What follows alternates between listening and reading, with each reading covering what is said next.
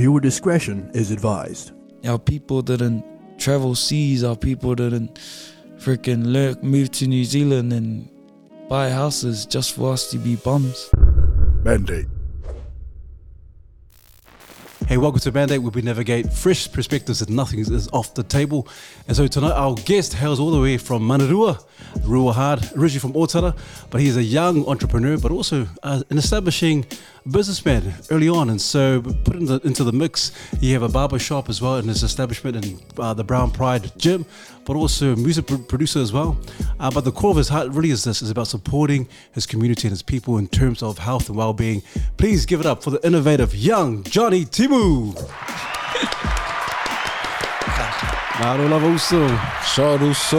Thanks. You forgot to mention he's from the prestigious, the number one school in all of Aotearoa. The whole world. The whole world.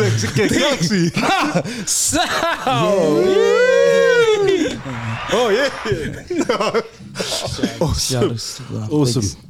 Johnnie, also, hey, I think it's just appropriate that we kind of acknowledge the good work you're doing also. I know you're doing amazing things with our community and our people as well, but also just want to say kudos to you, kudos and awesome work for what you're doing in terms of what you're doing out there in the Brown Pride. But first of all, just for the viewers who don't know who you are, it'd be nice to kind of give them a bit of a teaser, a bit of a glimpse of who you are and what you stand for also, before we kind of delve into other aspects of your experience and your journeys. Oh, Siki. Firstly, thanks again for having me. And yeah, I'm just Johnnie Timu, from South Auckland. Hail from Rewa, proud Rewa boy. In a nutshell, run Brown Pride along with my good mates. Run Brown Pride. Brown Pride is a social enterprise. For those that don't know what a social enterprise is, a business that runs business in order to give back to their charity cause. So Brown Pride set up as a limited liability business as well as a incorporated society. And so we run business like our barber shop and running our gym memberships in order to fund our free stuff, which is our recording studio for youth, as well as like programs for youth and free workouts for young ones. So that's what we do. We're just up the road here in Manukau. And we've been running for I think 2-3 years. We've been in that building for just over 1 year. Wow. Yeah, that's what we're up to at the moment. Yeah. Oh man, awesome. That's I know you've done it since asked questions. Just really proud to have a young Lasallian, young Polynesian brother, really wanting the best for our people and giving back to our community. So your organization's called Brown Pride. What does that mean to you? Our mission from the get was to empower our people through fitness, arts and community. Fitness in ways of like our boot camps in the gym, and then arts with the barbershop. I feel like barbershop is an underrated art within the Polynesian community. And music, our music studio, and then the community is just the vibes that we bring. We run like feeding the homeless here and there, and like going out and cutting the hair for free, just things like that. It's just gives you that feel good feeling. And it's nothing new to Polys. So Brown Pride is more like a statement, like we're proud to be brown. I know these days we're all trying to be like the American or the stuff we see on hip hop and things like that, but I feel like it branches off heaps of stuff. Like we should just be proud of who we are and sort of own it. Stop making an excuse of why we can't do things. And just for my gen, especially because our culture's dying out. I just wanted to say, so while our culture's still there, be proud of it. And that's where Brown Pride came from. But that's what it means to me. It means the world to me. It means as well as my family, a reason to stay alive. It's because people back it. So I'm not I didn't take that for granted. That's mean. Awesome. That's cool. Hey, also, I think that a lot of the viewers who are watching this, and most particular the young men, I think young men who kind of have aspirations to be businessmen and so forth. And just out of curiosity, also, how old are you? If you don't mind me asking. 26. 26, and that's still very young. And so you're gonna have some young men thinking, hey man, how old is Johnny? And some young men are probably aspiring to kind of, I want to do my own business, but they're so afraid. There's a lot of barriers there. And so what was the defining moment for you to say, you know what, I'm gonna quit my 9 to 5, I'm gonna go into business, I'm just gonna take the leap of faith? Because I think a lot of guys may be curious, like, how did he do it? So tell us, what was the time when you said, I'm gonna take the leap of faith and just do it? Yeah, my one was like back in 2014 or 15. After I finished school, my first year out of school, I lost my old man, and he was like, he wasn't like, say what people call the best dad. He wasn't around much. He was like running business, and he was in and out of home and stuff. So, but I learned heaps from his business mentality. And my mom was someone that cared for everyone. Like, she was one person, 8 everyone 8. So I had like the heart from my mom and the work ethic from my dad, or like the business mindset from my dad. When he passed away, I was like the man of the house, so-called man of the house, and then boom, boom, bang, I found out I was having a son.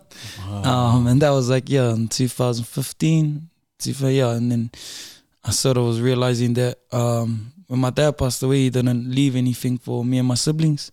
It was like, I don't think he was doing cues, it was like $4,000, like, and that wasn't even enough to cover like his funeral and stuff. Man. So like when I knew I was having a son, I was like, I didn't want to like one day die and know that I haven't left him anything.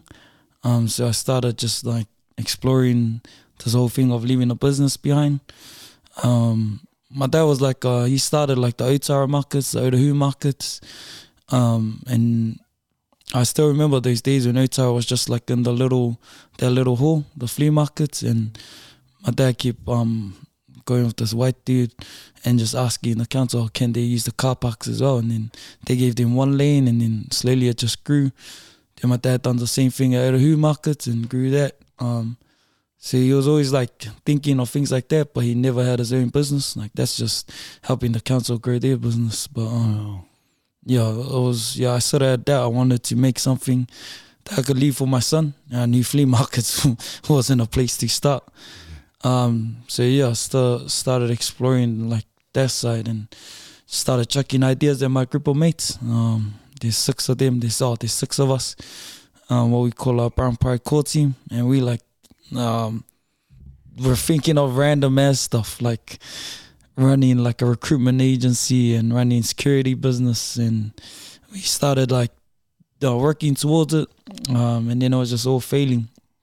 And then I jumped into a business course and done business courses at Te Wangana and AUT, and that really set my mindset that I want to do something. But what I learned at Te Wangana and AUT was different, and Te Wangana was like around like everyone in Southside, so it was like islanders, and our mentality was real like humble and then shoot for the stars, and it was sort of annoying because I was the youngest in that class, but the ideas were just old school ideas. Like no one was thinking different. It was just either be a lawyer or open a little doctor's hub or something.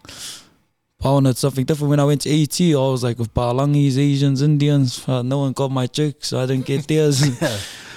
But it was cool because I was out of my comfort zone, and I wanted to drop out at my first class, just because I didn't get, and no one really knew where Manariwa was. They just knew it was South Auckland, and I was like, oh shit, I wouldn't really get along with these dudes. But to see there how like Palangis and Asians think, like there's no limit. There was like dudes saying he's gonna record like the biggest real estate and do videos for Parliament, and I was like, this dude's an idiot. And now he is. Whoa. He's like the cameraman for the Parliament. What? And it was like just a young Palangi Ranga dude, and I was just looking at him like, fuck, this guy's never gonna. And I not buzzing like see him, and just to get out of my comfort zone, that like made my ideas were just non-stop. And then now with Brown Pride we got the music, we got barbershop, we got our recruitment agency, we got our employment programs. Yeah, everything sort of popped off, and I felt like it was just because just took that little leap of faith and went somewhere I'm uncomfortable. That's mean. And so when Dad passed away, and sorry to hear, you were 20? Yeah. You were 20, just finished high school, and then, you know, your group of friends, so there's 6 of you, were any of them like business orientated?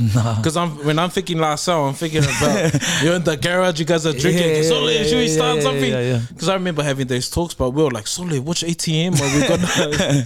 So explain what that that conversation was like. And I love my friends. Shout out to Tino, Talili, Jai, and Rich. Like, we've known each other since we were like in primary school. Myself, Rich, Jai, and Talili, we went St. Anne's, and then we all went La Salle together.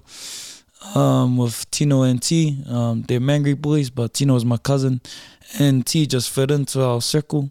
And like we've always bounced with different friends or groups that you hold up with, but like at the end of the day, I always knew those guys are the real boys. And yeah, we're just drinking like together. We finished La Salle and then started working at Cadbury under Francis, and like he's an older La Salle boy, and he looked after us. And just every weekend our whole pay would just go on drinking and then go to nightclubs and getting up to mischief, and then it was repeat the next weekend, and it was just like rotating. Then we all moved to Kunenagel under one of our cousins, Joe Mafoy, and he was like teaching us to be better, just better than forklift drivers. And Francis pushed us to be better than we were. But Joe and Francis were both like big bosses, and he kept pushing us to learn the computer, and we're like, stuff this. It was more money. More money meant more drinks, more outings and stuff like that.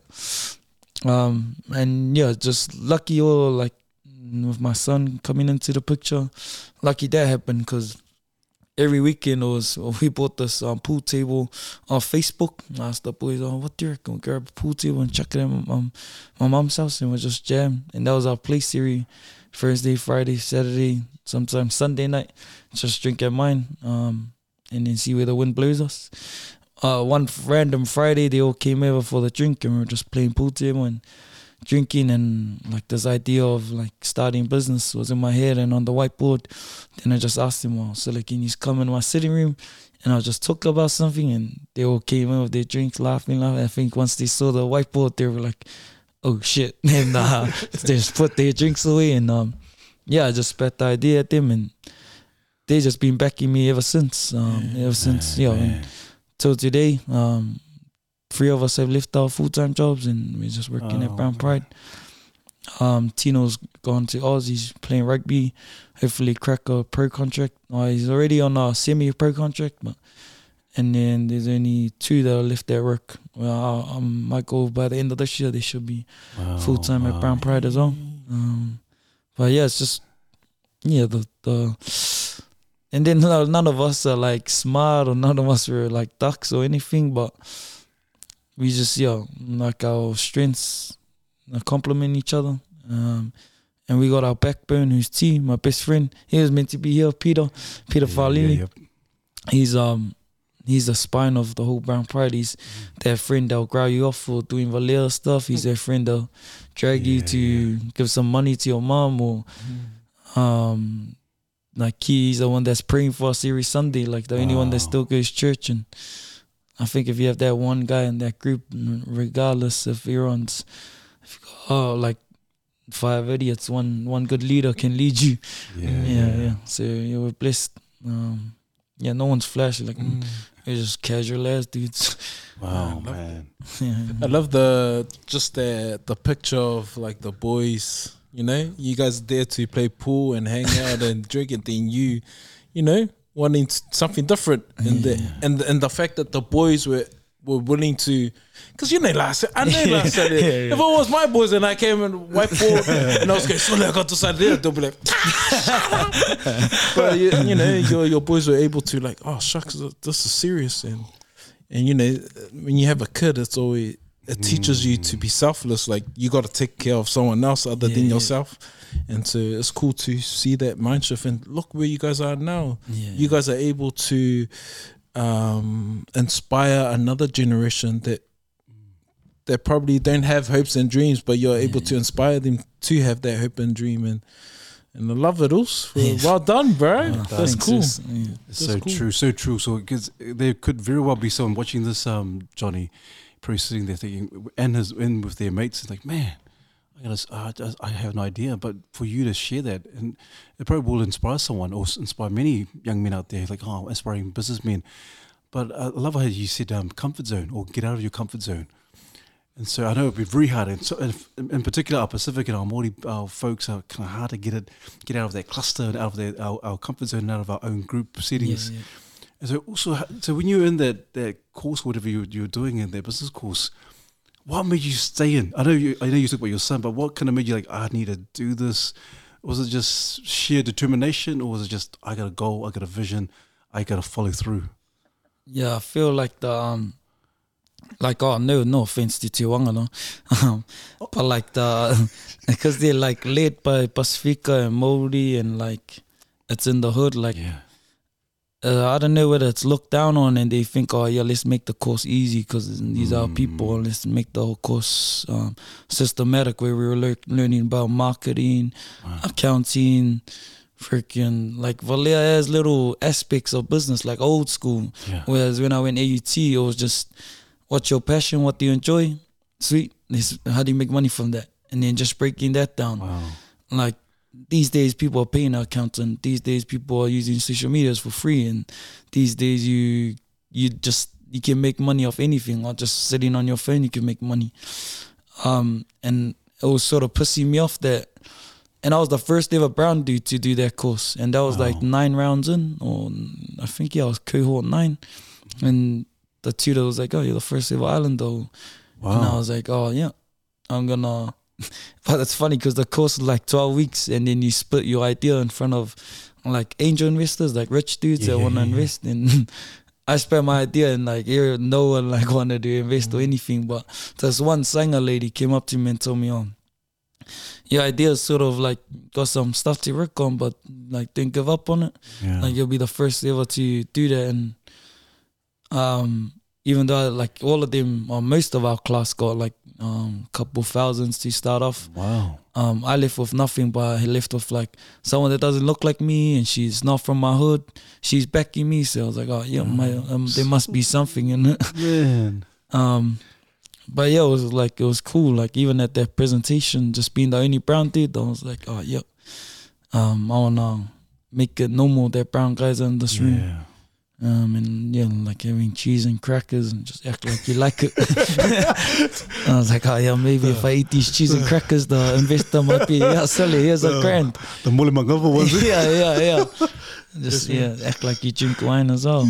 But I was like seeing this little things like that. I was like, if I'm able to be the first brown dude to finish this course, then I'll have that label. I don't mind if I leave with nothing.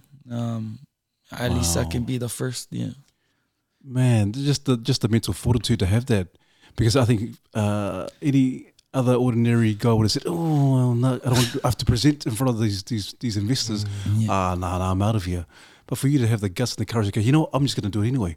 I'm going to represent my people, and I'm just going to represent my culture, and still follow through. And regardless of whoever invested knew or whoever was there. But for you to do that takes a lot of courage. And I think, because I've heard this before, time and time again, my wife always says when a brown man enters into a room, and it could be different cultures, but if they come into the room and they talk about something and they have a spiel, that people listen. And so for you to represent our people and with courage, bro, I can understand why you got the brown pride.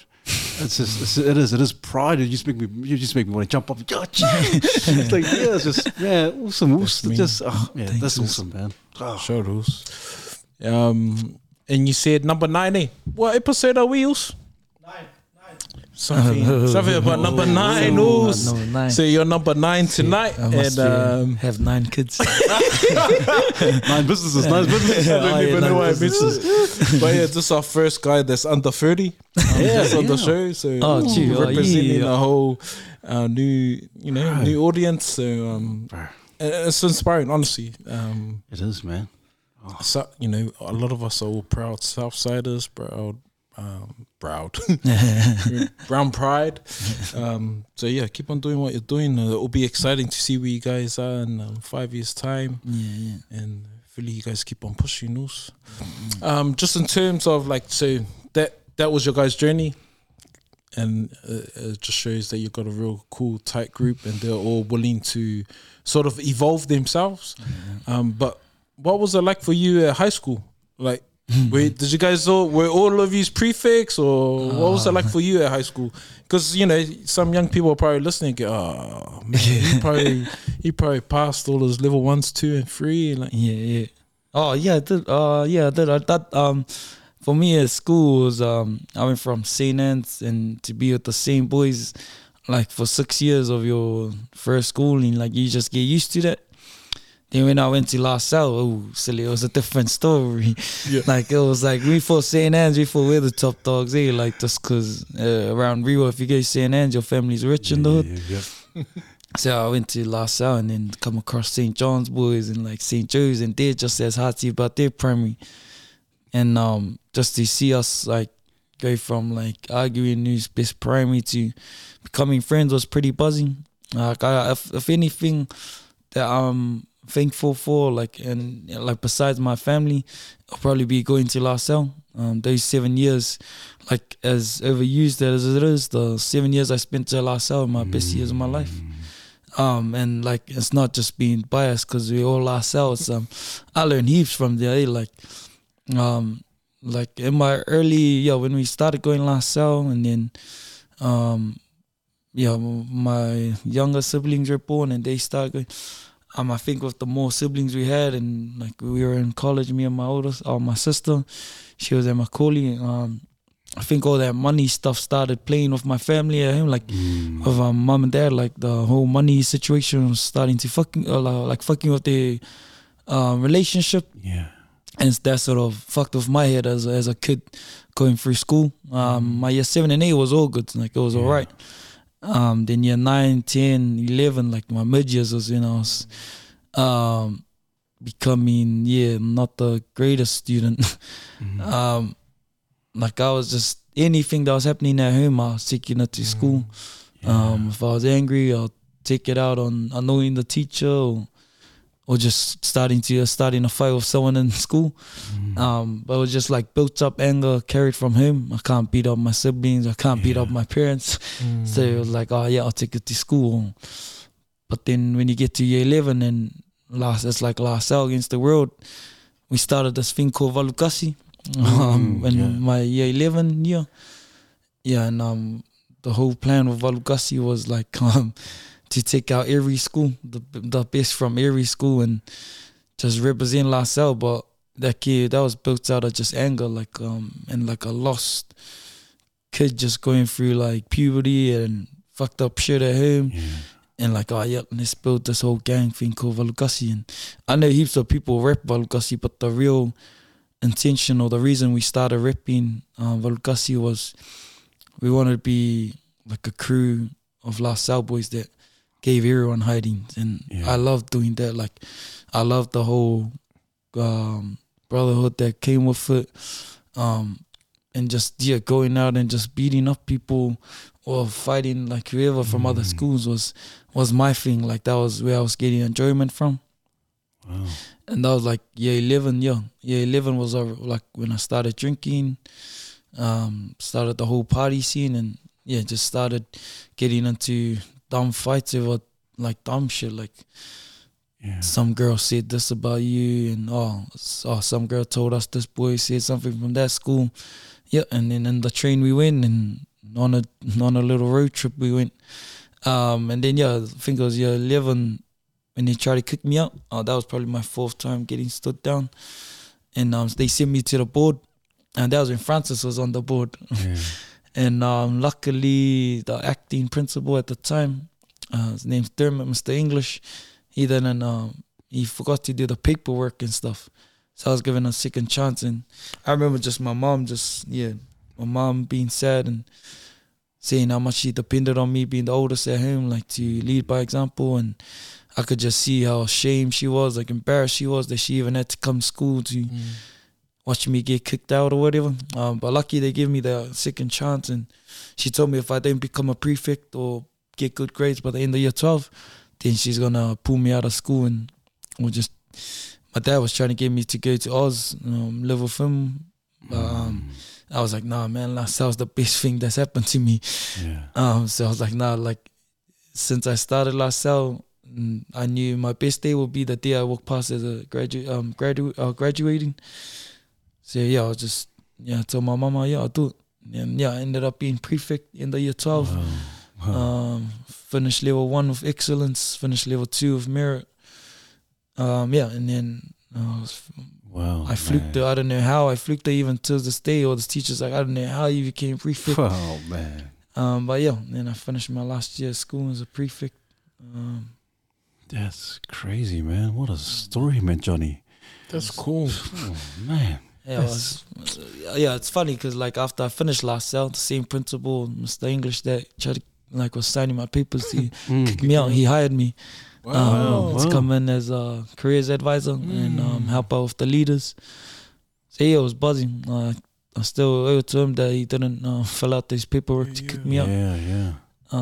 Because I still believe to this day these are my greatest years. Wow.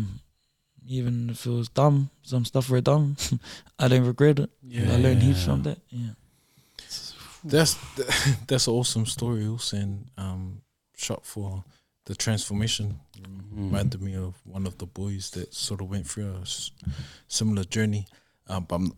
We mentioned you, Osasa. Because you ended up going back and helping out with the school, eh?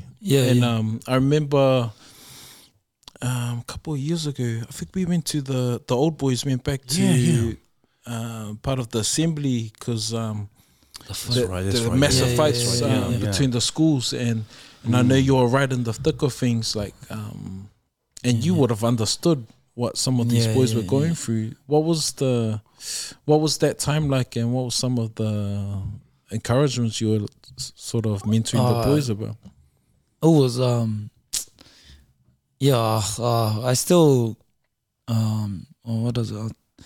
I regret that they were like because that Friday was I ran youth at La Salle, but because La Salle couldn't pay me a certain amount of money, I was working 2 jobs. So I was working at La Salle and at Jets Fitness, and like when I was leaving, I was going to work to get something to come back for youth. I think I was going to use the printer to print out youth stuff because my printer at La Salle didn't have any more money.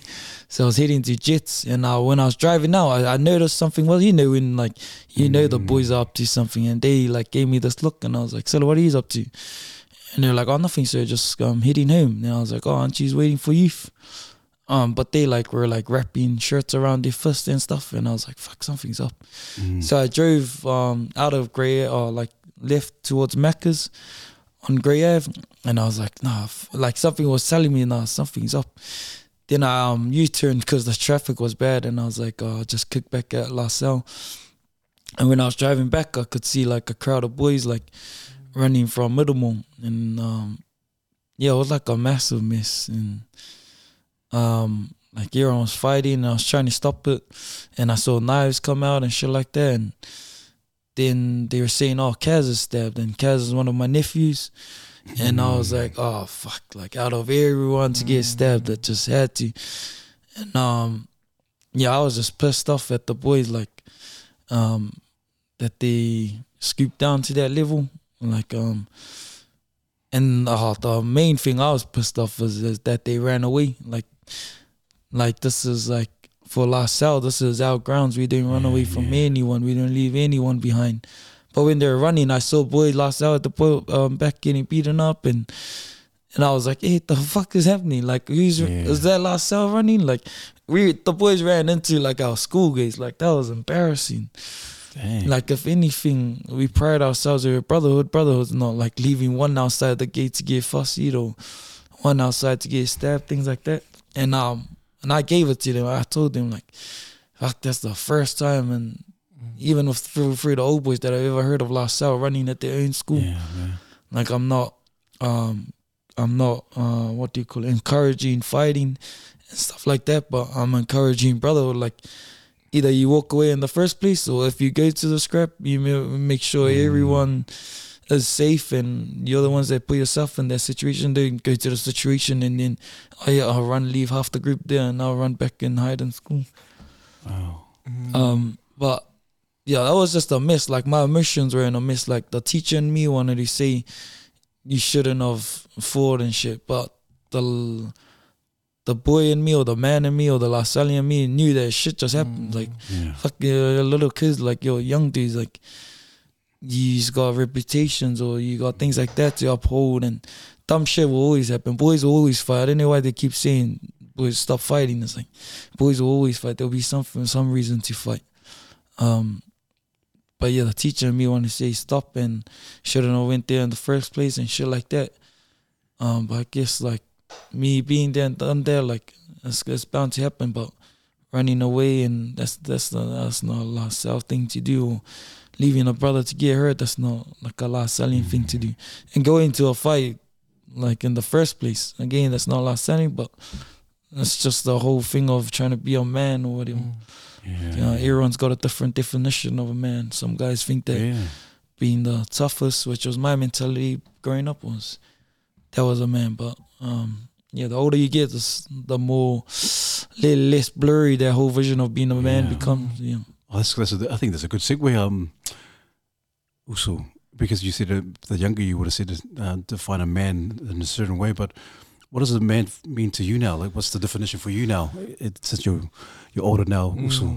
It'll probably change again in the couple years to this age. I think a man for me is a provider. They're like right now, I think the biggest messed up thing about what I'm doing and what a lot of guys are doing, like whether it's business or community work, is like Butterbean was saying, is the balance and the time. But I know, like as dumb as it may seem, like, and especially me, like with like I hated it growing up with an absent dad, that my parents are split and shit like that. I feel like providing is better than like you being present, like because you being present, once you die you're gone, like, and that's gonna be something you can't get used to, like your dad not there. Because my dad wasn't there, I'm sort of all good with it, but I wish he provided something for us. Like now, like even if I was to die, like I didn't mind if I died today, because I knew I got something that'll live forever with my son. Whereas if I spend time at home with my son and not building brown pride, then when I die, there's fuck all left for him. Yeah. Whereas if I know some people will probably hate this shit. Like they want a man as a guy that's home all the time, or that's present. Like what's the use of being present if when you die there's nothing left? Like my thing is that I provide while I'm alive, I provide when I'm dead. Wow, that's cool. That's good insight. Because I think back to my dad. We didn't have that relationship where you like talk and I can come to him and get dad, you know. He was always working and he did his thing, but he provided for us. So I never had this like anger towards him or bitterness that he wasn't around. Because mom was always there, and so I always loved them too. But so it was cool hearing like a different insight, and for everyone's different. But that's just a good insight. Like provide while I'm still here, and you know, to go back to some of the programs you guys do, because you're doing fighting programs now, and I know you're not trying to build an army to go and fussy. You know, it's, I guess I don't want to put words in your mouth, but you know, because some of our young people, especially poly, we got a lot of frustrations. Like, we take what we, see and experience at home, and we have to come to school. And sometimes, most of the times, we're on survival mode. And so, fighting. What does fighting do for? Not fighting, but what does the discipline of martial arts do for our young people? Yeah, it's probably like was one thing that got me on track. Like, when I found out, Mom, that I was having a son, like one of the first people I told was my boxing coach. I just started boxing after my old man passed away. One of my close ones was Talili, he's part of the core team. He was like, came back from fighting in Oz, and he was like, "Oh, you should give it a jam since you're all good." And then I started like doing a couple of boxing fights, and then I joined the boxing gym at Pep Boxing Club. That's Joe Parker's old and Mose Amatangi's. But there's a goinga there named Grant Arco.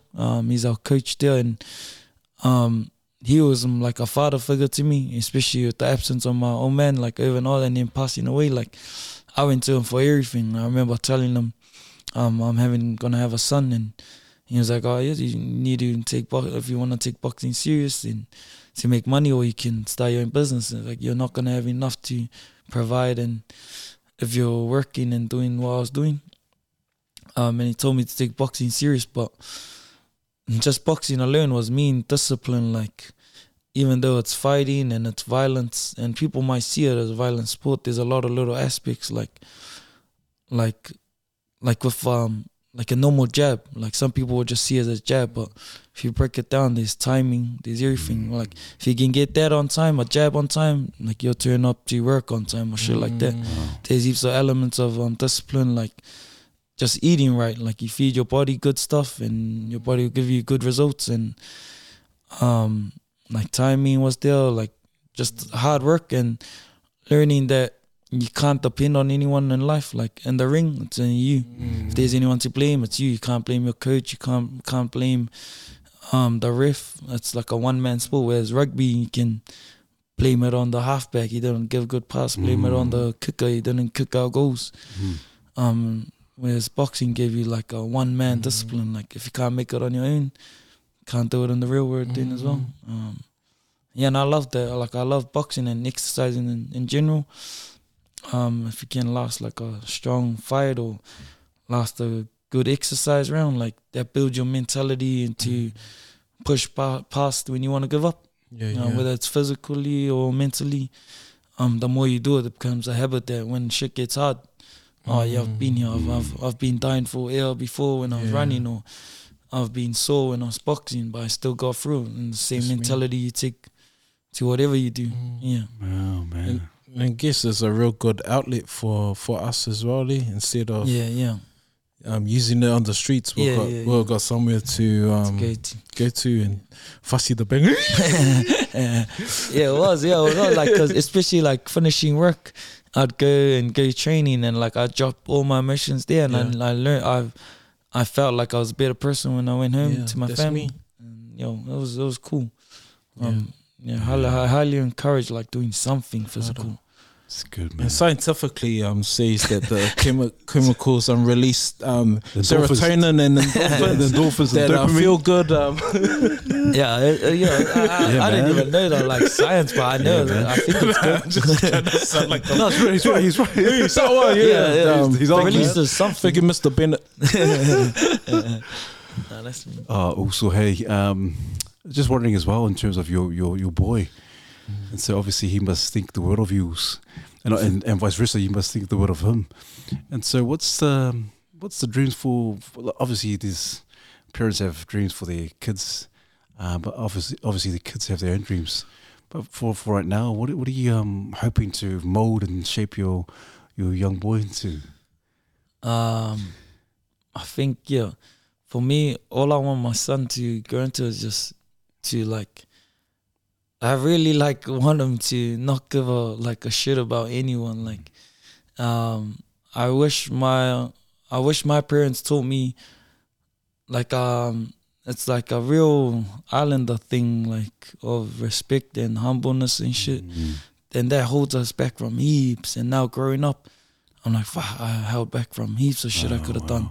Especially just like getting into business. It's like, I can see the potential in our people, but it's sad that they just hold back. And it's like, thank you, please, to everything. And let's take off your shoes at the door, or things like that. And I love the humility in our culture, but at the same time, that this allows us from doing certain things and getting in certain places and sitting at certain tables. Wow. I want my son, as long as he doesn't care about anyone and respectfully, I'll be happy. Like, I don't care what he is, but if he's like, I want him to grow up to be his own man. Like, don't take shit from no one, but respectfully doing that. So you mean you don't care about what other people think of you?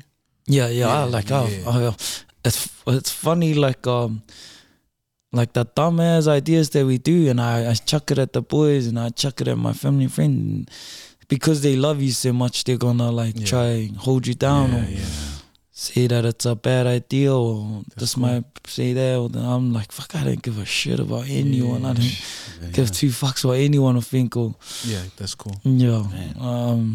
That's sort of my mentality. That's cool. It's cool, man. That's cool, Johnny, because I think a lot of our men, and you're right, you're absolutely right in terms of if we are talking about our Pacific men and our Māori men, there's that humility that restricts us from kind of pushing ourselves forward. I don't want to be noticed. And so, what do you think? Because it seems like a recurring theme. A lot of the men have come and talked about humility. It can be quite a barrier for our people.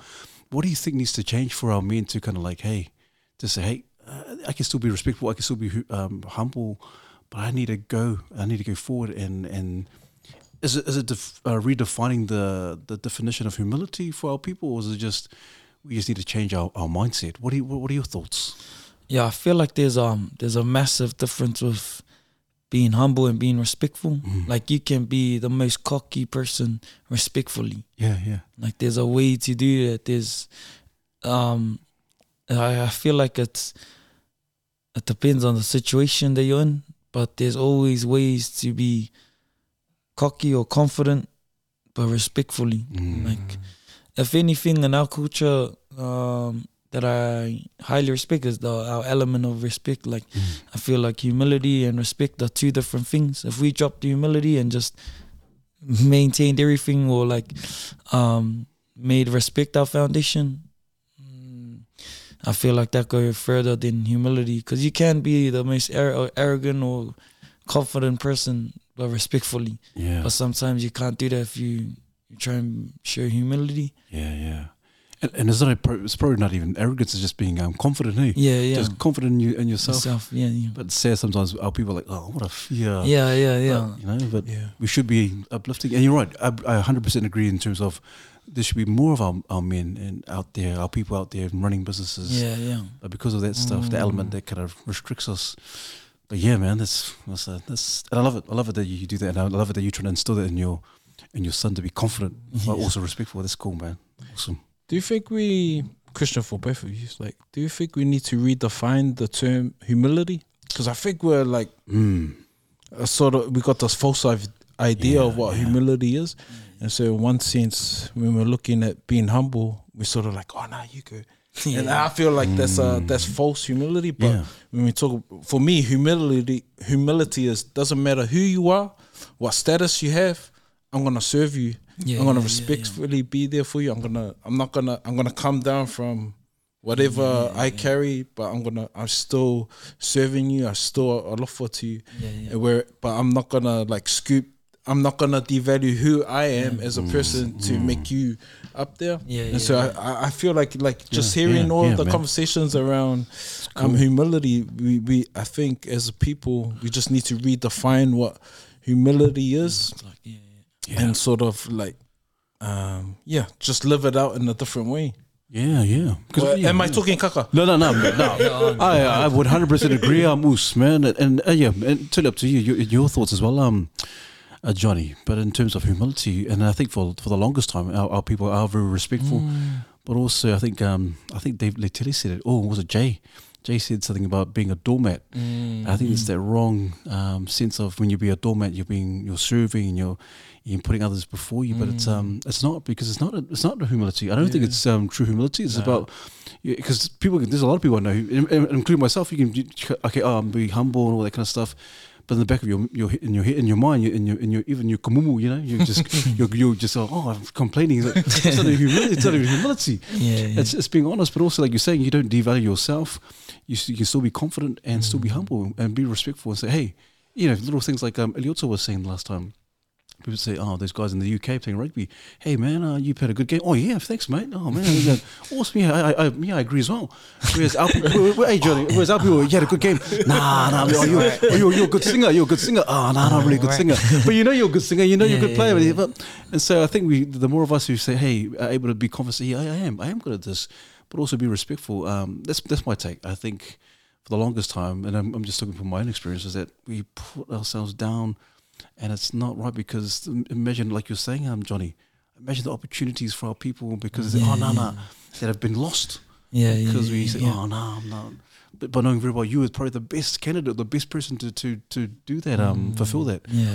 Man, so cool. That's a cool conversation. Yeah, I wonder if we use the term humility, or to be, just being humble, to sort of like use it as an excuse to not pursue certain things. That too. Yeah, that's a good point. But not in your case, man. Not in your case, man. You gotta say, but bro, you did it, man. You're doing it. You're 26 and you're doing it, man. And you have a space where you can sort of push others. You got your boys. You got a lot of people coming through your guys' doors. We get to speak into that space and go, hey, we're doing it. You can do it. Yeah. That's all. Like, and like for someone like in this age, or like someone in our hood, or to say that, to start that, like, it's like it's not even tall poppy syndrome. It's just our people. Like, our people are the ones that drag us down. And I know some of them like listen to me and they're like, this guy's probably on crack or something, thinking that we all can do this shit. I was like, we got the best, like, because we got reasons to do. And we would like, there's a saying that rock bottom is the best foundation. Like, we're at rock bottom. Like, we're as broke as a joke out here. It's like, this is the best place to start. And when you've had nothing, then you know, like, that you want to work for everything that's around you. Like, that's better than having everything and just chilling. Like, I get sick of, like, especially my gen, like, we're freaking spoon-fed this shit. Like, if I look at the generation older than us, the first to come to New Zealand, like, my parents, like, they set the foundations for our families, and then their first line should be the first line they start, like, being ruthless with their ideas. Like, they're the ones that were, thank you, yep, I'll do this, I'll do that, to get our foot into New Zealand. Now that our feet are planted and we're established here as islanders, at the next line, it's up to us. Like, we've seen our parents work hard, and we know what hard work looks like, and then we know what technology, what working smart looks like. And we're the perfect balance. Like, my gen is the perfect balance of what hard work and what smart work looks like. And fuck, I get sick and tired of my generation, like my age, like fucking kamumuing and complaining about their jobs. And like, bro, fuck, we got it way easier than everyone before us. Like, even when our parents tell their stories of walking 10 miles to go to, it's like, fuck, that's no shit.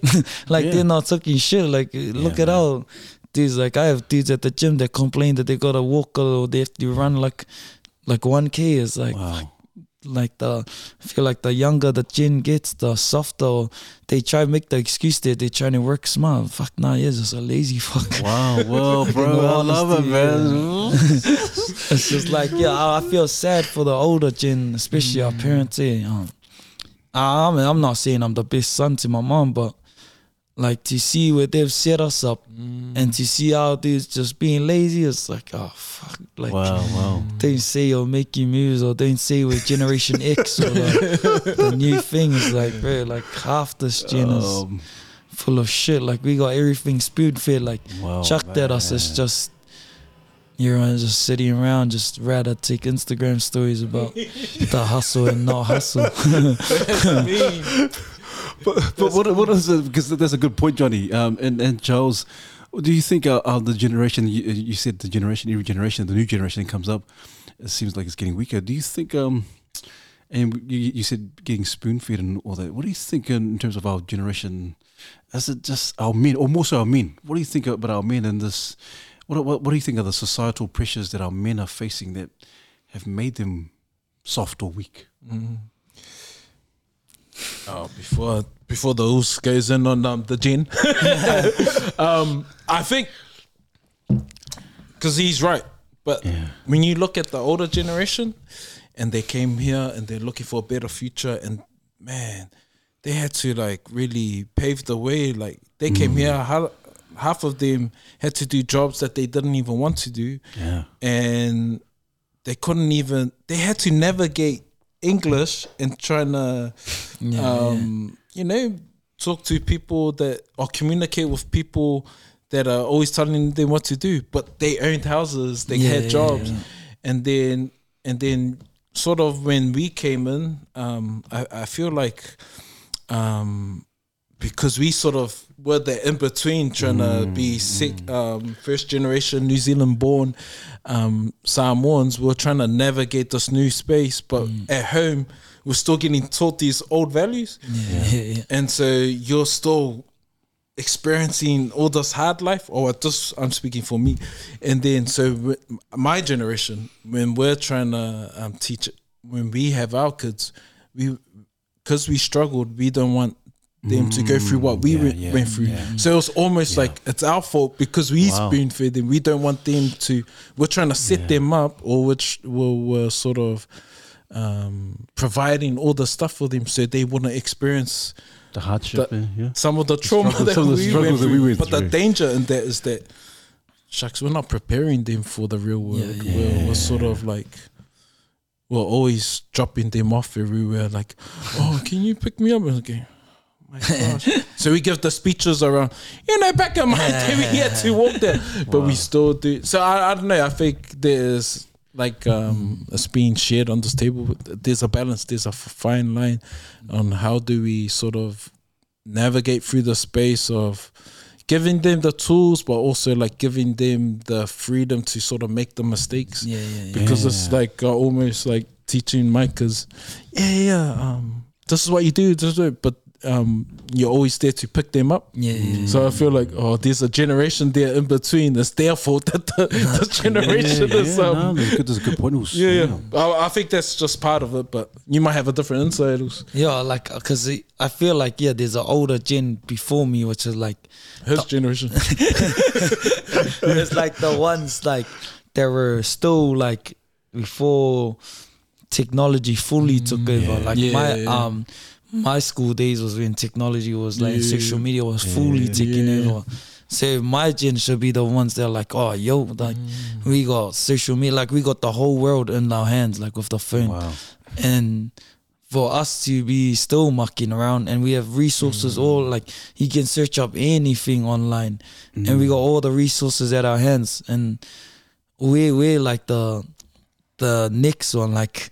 Whereas the oldies, they set it up, and then the firstborns, they were the ones that were sort of, the in-betweeners, like they were still getting taught the old school cultural Samoan ways and whatnot, and and then they learned different stuff at school. Whereas our gen came in, we were learning less Samoan, some more Pahalangi stuff, and then the whole world on our phone. So there's no excuse for us to not be able to do certain things because we had the whole world in our hand. We still had culture, we still had education, and now we got like every answer we need on our hand off a phone. Like, because I know you probably in school didn't have phone use. Nah, who didn't phone? I just had a long cord. Last year we started getting Alcatels. If you had a phone, if you had a Nokia, you're the man. You're the man. Yeah, see, like when I was finishing school, like we were already up to like iPhone 4 or 5, I think. So like, you're old now. Like the whole world was at your hand. The whole world, like everything you could do. Open a business on your hand. Open some online like trading on your with your phone. Like, yeah, man. So with all of that, like, what do you encourage our young ones and the next generation, like in terms of what's available to them? yeah, like don't like. I feel like it's like the main thing is don't use the excuse of working smart. Like that's I hate that shit. Like there's no such thing as work. So where you have to work hard with these smart things. Wow. Like the phone is smart, the computer is smart. Fucking work hard with that. Don't pull off this excuse. Oh, I'm working smart. You're full of shit. Wow. Like the truth hurts, and like some dudes will hate that shit. They're like, oh, this guy, man, we're meant to be working smart. Like there's ways to work hard with smart shit. Yeah, there's some guys who just already turned off the. Yeah, they're like, oh, fuck this guy. Yeah, and because we're living in a fast-paced world, and everyone wants the quick fix. Everyone wants to be an instant Kiwi. Gratification. And try to get the big wins. I love what you're saying. You still got to work hard. Work. It's just like they're saying this is the generation of working smart. It's like, nah, man, we got to work hard with smart things. Like, I love that. Work hard with like the stuff that's around. There's like no excuse. If I wanted to learn how to play piano, I could look online. Like everything is online. Yeah. Man, technology is just rampant now, and so there's some really good stuff and some bad stuff. But I agree with you, Johnny, in terms of now we get the world in the palm of our hands. All the technology, all this stuff, all this information, and hard work cannot be replaced. Yeah. But I love what you said. Yeah, work hard, but use those resources, use those utensils to work smart.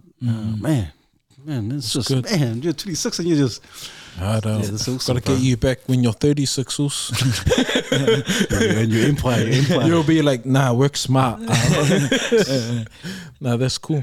Well, so what's the next step for Johnnie, or what's the hope for Brown Pride? I wanted to go to Oz and open a branch. I was meant to go earlier this year to open a branch with my cousin over in Oz, but he got a contract in Sydney, and Sydney's too busy. I felt like busy. There's quite a few islanders, and it's not as busy as Sydney. Sydney is like a whole new country. So he's over in Sydney playing rugby, but he was the one that we started Brown Pride with. I was like, oh no, I'd rather open one here in Airport Ways. Right now in Airport, there's no islander gym. And sometimes like they say don't play all your cards or don't tell everyone your cards, but sometimes you gotta speak it into existence. So that's probably what I want to do next is open a branch in Airport Ways or out west, or a big one. That's mean. It's cool. Yeah, that's so good.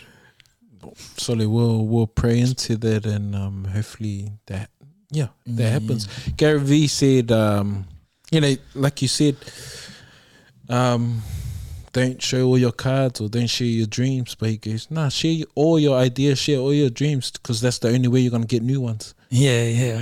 That's true. So I'm gonna start sharing my dreams. I used to start a gym in the airport too.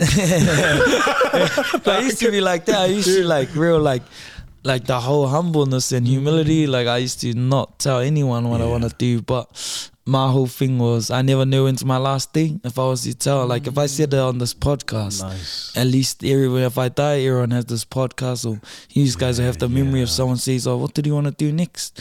You just can tell them like, he said he wants to, then they can follow it on. It was that and the whole thing of speaking it into existence. If I say it, then maybe 1 year or 2 years you see me, at least you can give me a account. You got that branch you said you're going to open the airport. Yeah.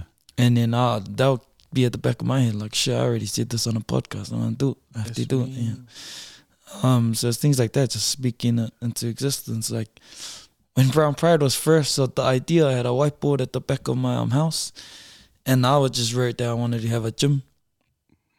But in all honesty, like, it was Vailimas. Like I tell everyone this. Like I was working at Jets part time, 10 hours, and like making 160, 180 a week. I'll put 60 straight on my box of Vailimas, and then the rest was to my mom. And that box of Vailimas gave me the confidence when I drink it to think of random shit. So like a music studio, I have that. Like I wouldn't have the confidence to say I want a music studio in my gym if I wasn't drunk. So as bad as people say alcohol is, it's not alcohol. It's the man with the alcohol. It's what the man does that gives alcohol the bad name. But yeah, in all honesty, it was Vailima that gave me all those random ideas of what brown pride is now. Wow. People might say, "Oh, how did you plan this shit?" No, I got drunk at my backyard and wrote random shit on a whiteboard and sort of spoke it into existence. Yeah, I'm gonna have a music studio. I'm gonna be looking after fighters and all random shit. And it's funny how it's coming into fruition now. Wow. But that was all just stuff, alcohol and speaking into existence. Not encouraging the whole drinking, but everyone's got a different way. Like one guy might go on a whiteboard and write it. One guy might do it on a software or some shit. For me, it was just drinking in my backyard by myself. Bro, what a story, man. Just mean. What a story. Also, and I'm very conscious of time as well. So, and I know, I guess we can just delve into many other stuff, or many other conversations in terms of who you are, Johnnie. Oh, bro, it's just I think the biggest thing, the most encouraging thing is that this your age, how young you are. You got a good head on your shoulders, confident. You know who you are in terms of your identity and what you stand for. I love that, brown pride.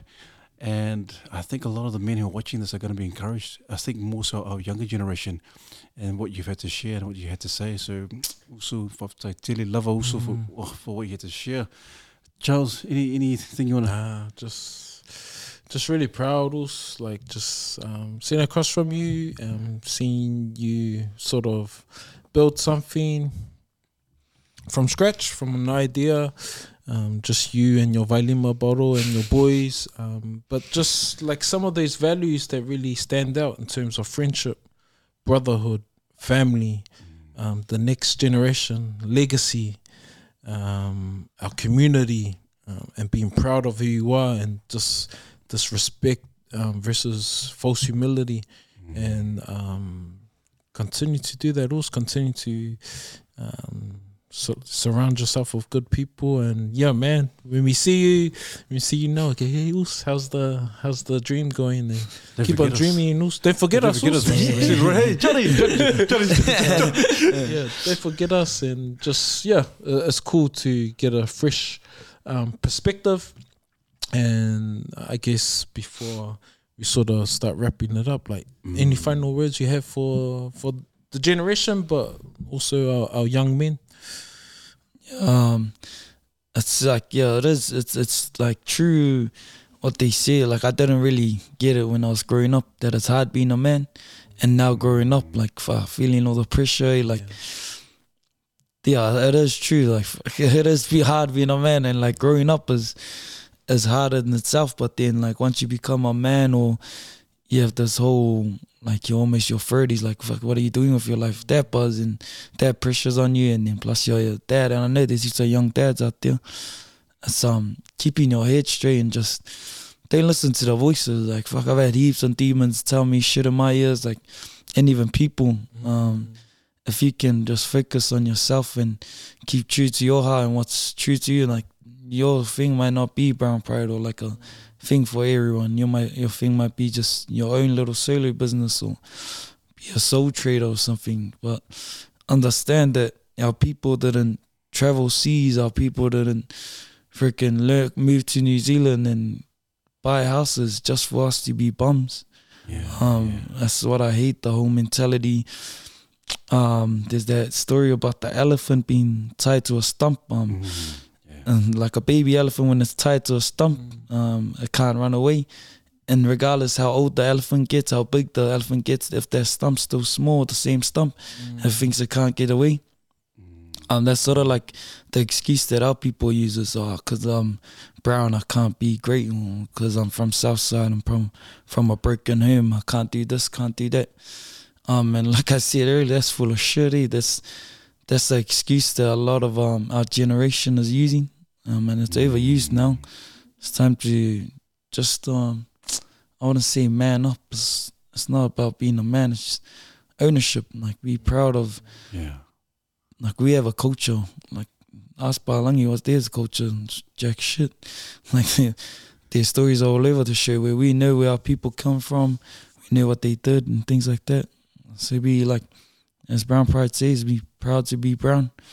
There's no excuse in there, and if anything, that's a statement. That's an honor to be brown. We got a whole culture, and people make money off our culture and make movies about our culture. Do you see fucking stories or movies about Palangis? It's rare. It's always popping off when it's about islanders or some native culture, and that's something to be proud of. Like I'd never want to be any other color besides brown. Yeah. Also, thank you so much. Kudos to you once again. Also, and like Charles was saying, proud of you. Also, come to the great work you're doing. You and also obviously the prestigious school. What's that thing? What's our Bonham Sutterman? Yeah, nice. But also, hey, this is for you. Every guest that comes on the show or on the podcast gets a gift, and we do a bit of a sketch and a caricature for them. And so also, this is for you on behalf of the Mandate team. I don't love also. Thanks. This is for you. I look skinny. Yeah. Shout out. Also, thank you so much. Thank you for your time as well. Yeah, man. Hey, man. Someone's stalking me. No, man. Thanks for the opportunity. Yeah, cool. And all the best for the rest of the year.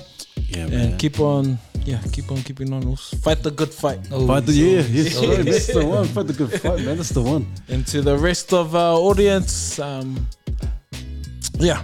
fight the good fight, and remember to refine, unlock, and take charge.